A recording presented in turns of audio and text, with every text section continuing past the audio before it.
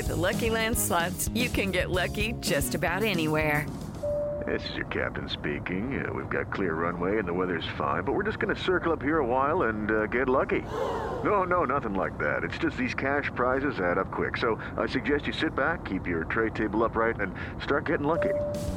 Play for free at LuckyLandSlots.com. Are you feeling lucky? No purchase necessary. Void where prohibited by law. 18 plus terms and conditions apply. See website for details.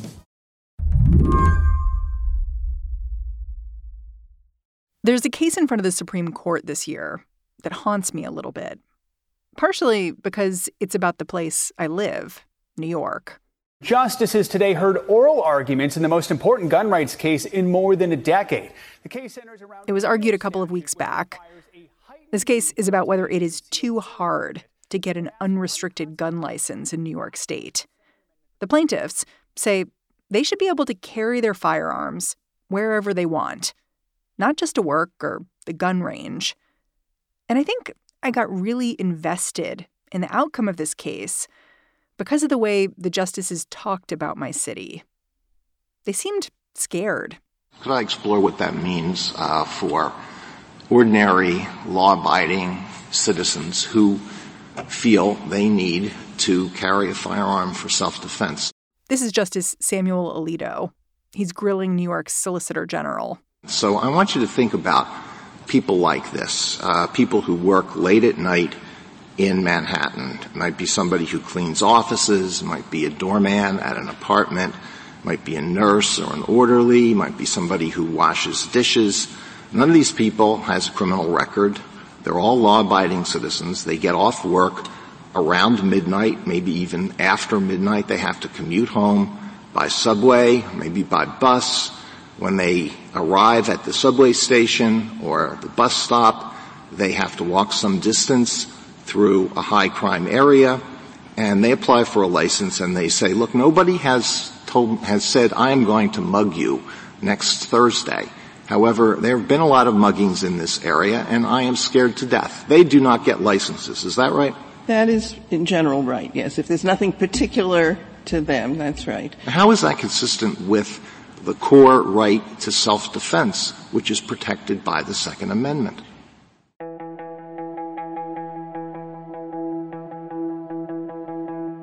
After this argument wrapped up, it was clear what the justices wanted to do.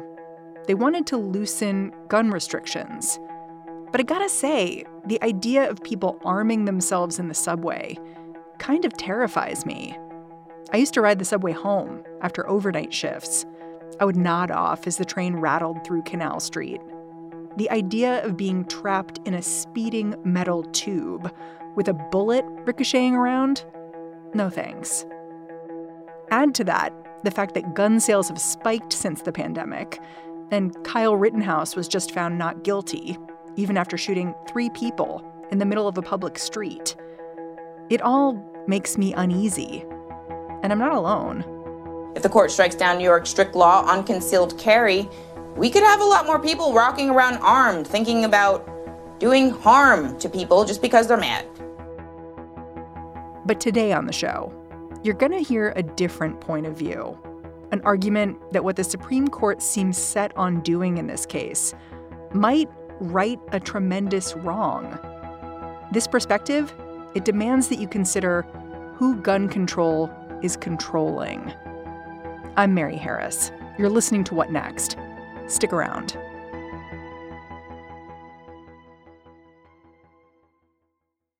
This episode is brought to you by Discover. When it comes to your finances, Discover wants you to know they are the credit card that is always there for you. With 24/7 U.S.-based live customer service, everyone has the option to talk to a real person anytime, day or night. Yep, that means no more waiting for, quote, normal business hours just to get a hold of someone. We are talking real service from real people whenever you need it. Get the customer service you deserve with Discover. Limitations apply. See terms at discover.com/creditcard. If you dig around the case docket for New York State Rifle and Pistol Association versus Bruen, that's the case making its way through the Supreme Court, you'll come across an amicus brief that might surprise you. It's authored by a bunch of legal aid attorneys who've thrown their lot in with the Second Amendment types who want to loosen the rules around guns. Their argument goes like this. Restrictive licensing, combined with a police force that's eager to charge Black and brown people with weapons possession, adds up to mass incarceration. They list off one sad story after another, like the story of Jasmine Phillips, who lawfully owned a gun in Texas, but got prosecuted for unlicensed possession while visiting family in New York. Or the story of Sam Little. He survived a face slashing, but then he got prosecuted after he carried a gun to defend himself and his young son. Sharon Mitchell, a public defender in Chicago, he's got a lot of stories like these. You know, I see the people that were prosecuted, right? I think about the young man that I defended who had a gun in his bag that was licensed in another state, and he, accidentally took it to a bar, and, his life was over. Like, that ruined his life, right? He lost his job, he lost his housing, and, we had to go to trial, and that ruined his life. I think it is understandable to, look very early on at this approach and say, of course, we should give people felonies for not possessing guns in the correct way. But when you really look at the results and you look at what's actually happening on the ground, it's tough to hold that same thought. What would have happened to him if he was white and somewhere rural in Illinois? Put your gun back in your car. Come back. That's it. Yeah, that's it. We ended up winning the jury trial, but he still went to jail, right? The jury looked at this and said, hey, this was a mistake. Hey, I don't think this is felonious conduct. But they made him fight for it. He lost a lot. The system made him fight for it. And too often, mistakes or bad judgment is treated one way in one place and another way in another place. Sharon wrote an article in support of the New York-based defenders. He called it, "There's No Second Amendment on the South Side of Chicago." He says you can see the disparate impact of gun laws, not just in who gets ensnared by them, but where the enforcement occurs. Our offense is called UUW, unlawful use of a weapon. And there are different types of UUWs, but the one type, like the lowest level felony, it's a class 4 felony. 33% of the charges statewide come from 11 communities in Chicago. 11 communities, the entire state. You look at the UUW numbers, the unlawful use of a weapon. You look at how it's used in Chicago and how it's used outside of Chicago, and you would think that guns only exist in Chicago. And you would think guns only exist in a small number of communities. And that's not correct. One of the reasons why the story was, that I wrote is the Second Amendment doesn't exist on the South Side because in other areas of the state, that's just not the way they approach that situation. Sharon says the ironic thing about the selective enforcement of gun laws is that it's precisely the people in communities that get cracked down on who may have the most justified concern for their personal safety. For them, oftentimes owning a gun is part of a terrible downward spiral. Unsafe communities make people seek out weapons for self-protection. Then they get caught up in the justice system on a possession charge. Meanwhile, the police arresting them haven't done very much to actually make these neighborhoods safer. If these are the communities where you see an uptick in violence, those seem to be the people who have a reason to carry. That's not something I particularly would do. That's not something that I do. I live on the South Side of Chicago, but it's understandable, and I see it every day when I talk to our attorneys, that people are scared. They turn on the news every single day and they hear carjacking, robbery, murder, robbery, carjacking.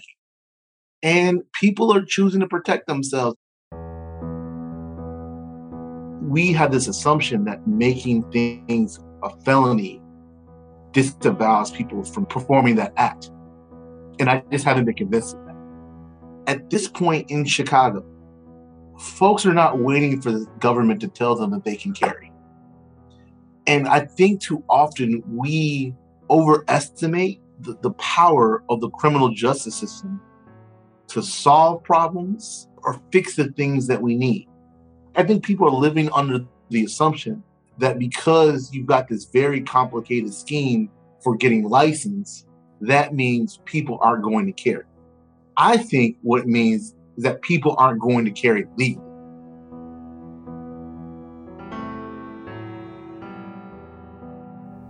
I agree with what you're saying about the systemic harm that you're seeing from possession laws. And I think you're right that when these laws exist, it's Black and brown gun owners that get cracked down on.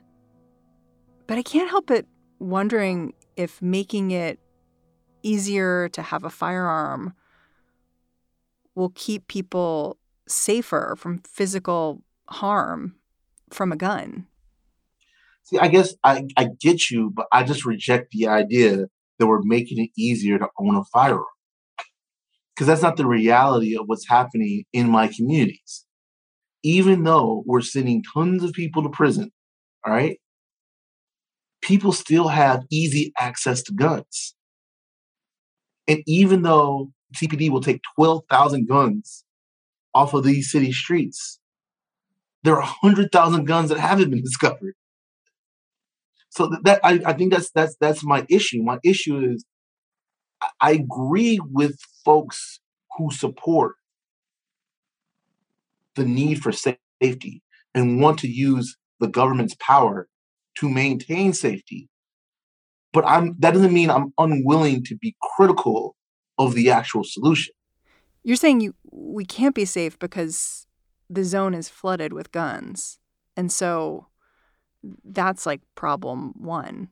And that the solution that we're offering, like, and I'm just talking about my community right now. I'm just talking about my community and the clients that I see, neighbors I see. I don't think the current scheme makes it hard to get guns. It makes it harder to legally possess a gun. That's true. But in the end, if somebody decides somebody just got shot in front of my house, or every time I watch the news, I'm getting beaten over the head, that I live in a hellscape, well, I'm going to possess a gun, whether the government tells me I can or not. And the question is, how do we respond to that? Again, I just think the way we're doing it in a way that is very targeted on a particular type of people who live in a particular type of place, and people who the numbers suggest they're not going to harm anybody, are being thrown into prison and be given these felony background that's going to follow them forever.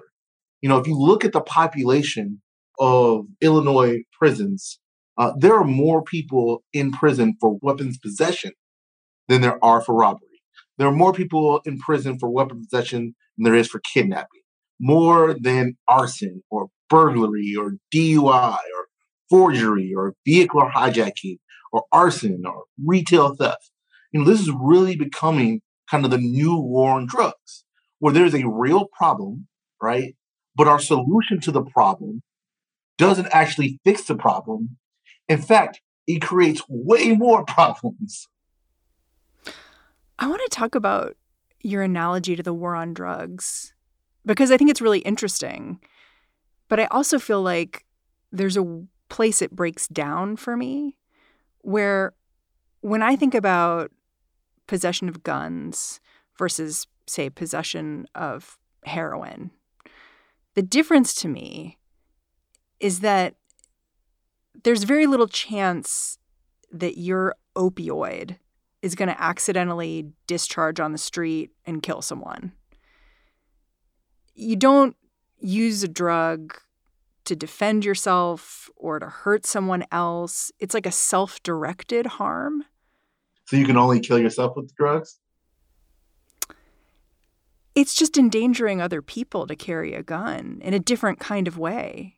Yeah, I think you're right. I mean, I think that it is, drugs and guns aren't the same. I think my comparison is relevant. What we're seeing is identification of a problem and a solution offered that has very little success at fixing the problem. And it is something that's really, it's exploding. From 2014 to 2019, admissions to IDOC, Illinois Department of Corrections, gun possession went up 27%.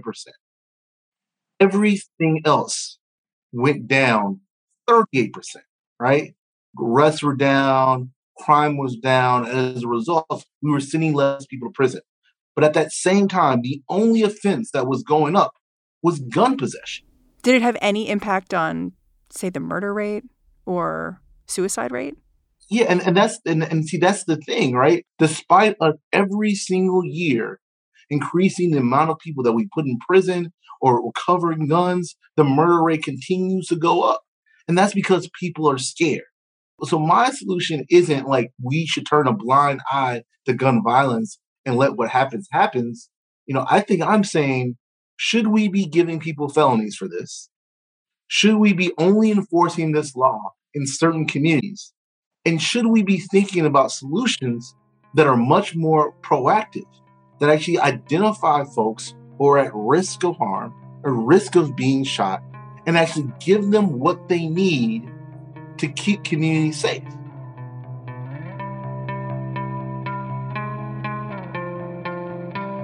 We'll be right back.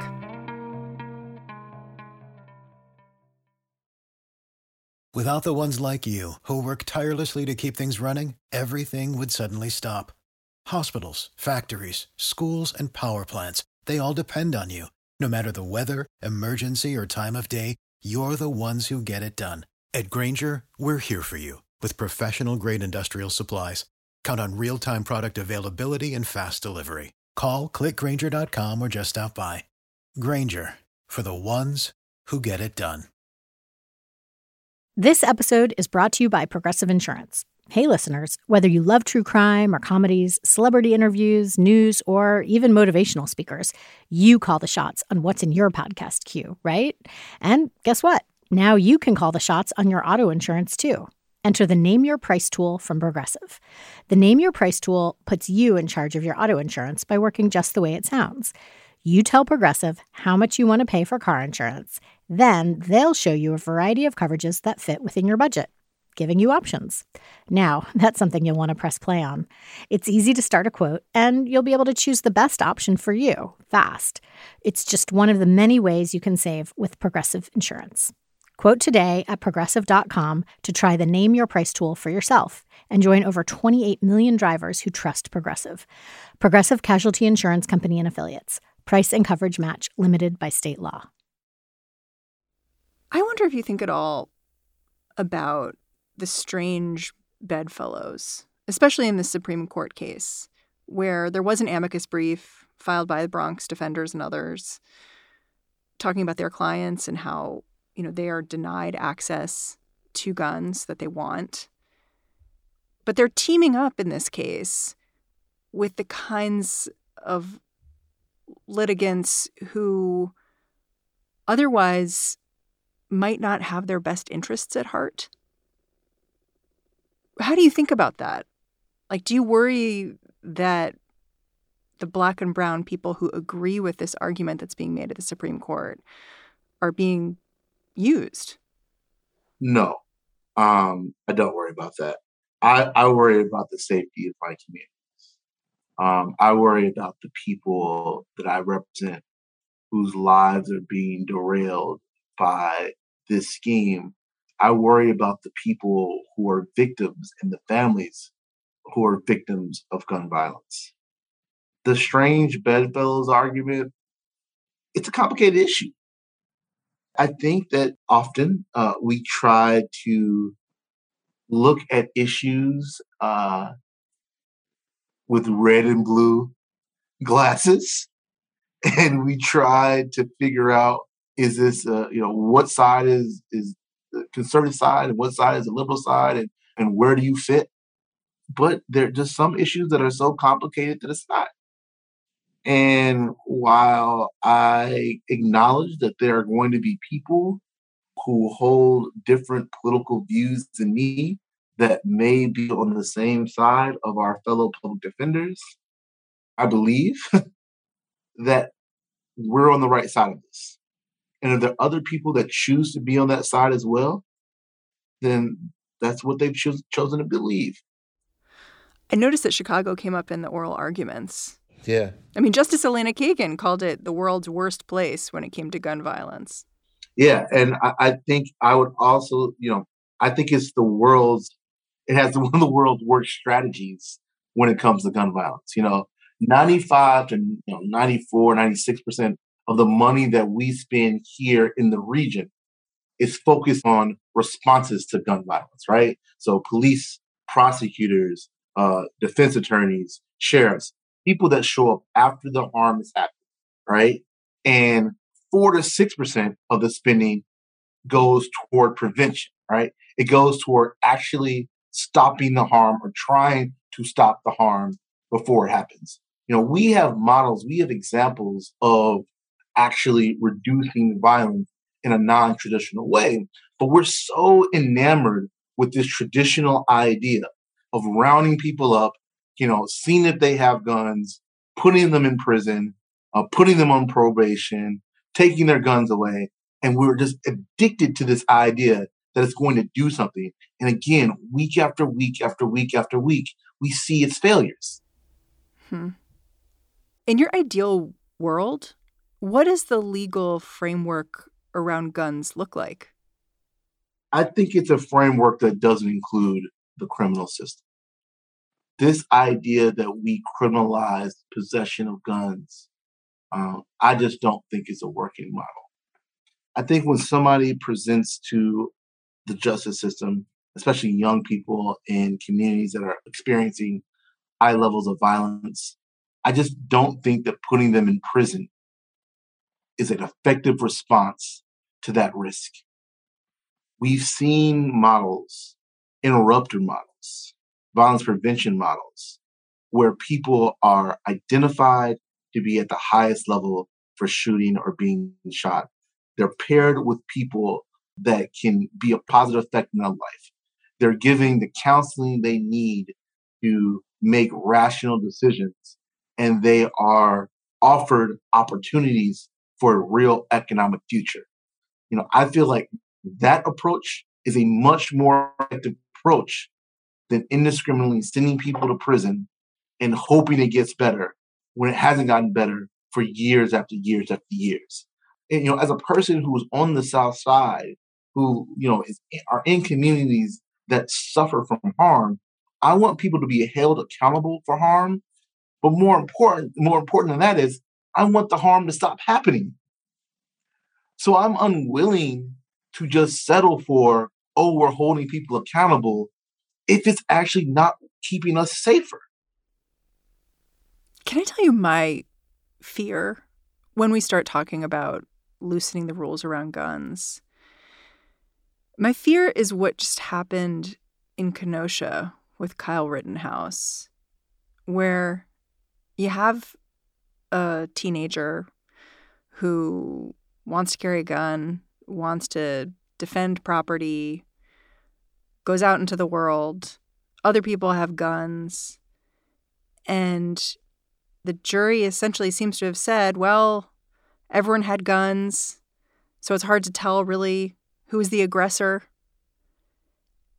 And I worry that we're setting ourselves up for much more of that if we're loosening the restrictions around who can have guns and where they can take them. I definitely understand us looking at the Rittenhouse case and trying to draw deeper conclusions about it. But the sad reality of the situation is that the vast majority of cases do not include a 17, 18-year-old white teen going to a protest and deciding he wants to play cop for a day. And I think there's a real danger in taking a case like that and drawing conclusions of the whole legal system, because that's just such an outlier. Yeah. The Supreme Court seems to have a pretty good chance of taking the side of the gun and rifle folks in this case. But I wonder what's going to change in Chicago, if anything, if this case succeeds. I think we'll have to see what the ruling is. What my hope is is that we start to pull away a little bit from these traditional approaches that have not kept us safe, that we really think about these violence interrupter models that really identify folks who are in trouble and try to resolve the situation. Because for me, the thing that I think most strongly about is I see folks that are in struggle, right? And the system's not giving them anything but more bad. Sticking somebody in prison for 2, 3, 4 years, putting them on probation, and then sending them right back to the same communities that they're in danger is doing nothing to fix the problem. And we spend a fraction of our dollars on some of those interventions that actually get at the solution. So I'm hoping if something were to happen that some people would see as drastic, that we would take the time to be like, okay, we've got to redo this thing. What is the best way to spend our limited dollars, not just to seem politically tough, but to actually provide safety for those that are literally under the gun?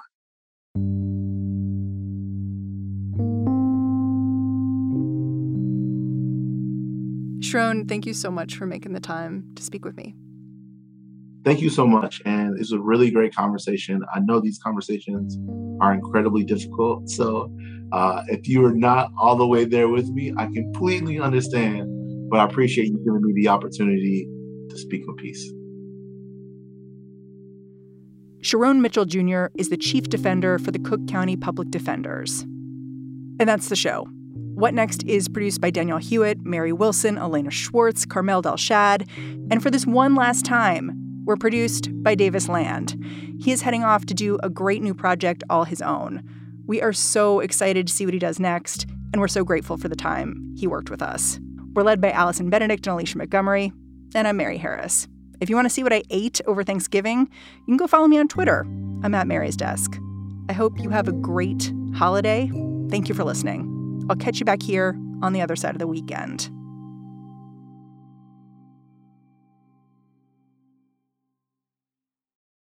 With the Lucky Land Slots, you can get lucky just about anywhere. This is your captain speaking. We've got clear runway and the weather's fine, but we're just going to circle up here a while and get lucky. No, nothing like that. It's just these cash prizes add up quick. So I suggest you sit back, keep your tray table upright, and start getting lucky. Play for free at LuckyLandSlots.com. Are you feeling lucky? No purchase necessary. Void where prohibited by law. 18+ terms and conditions apply. See website for details.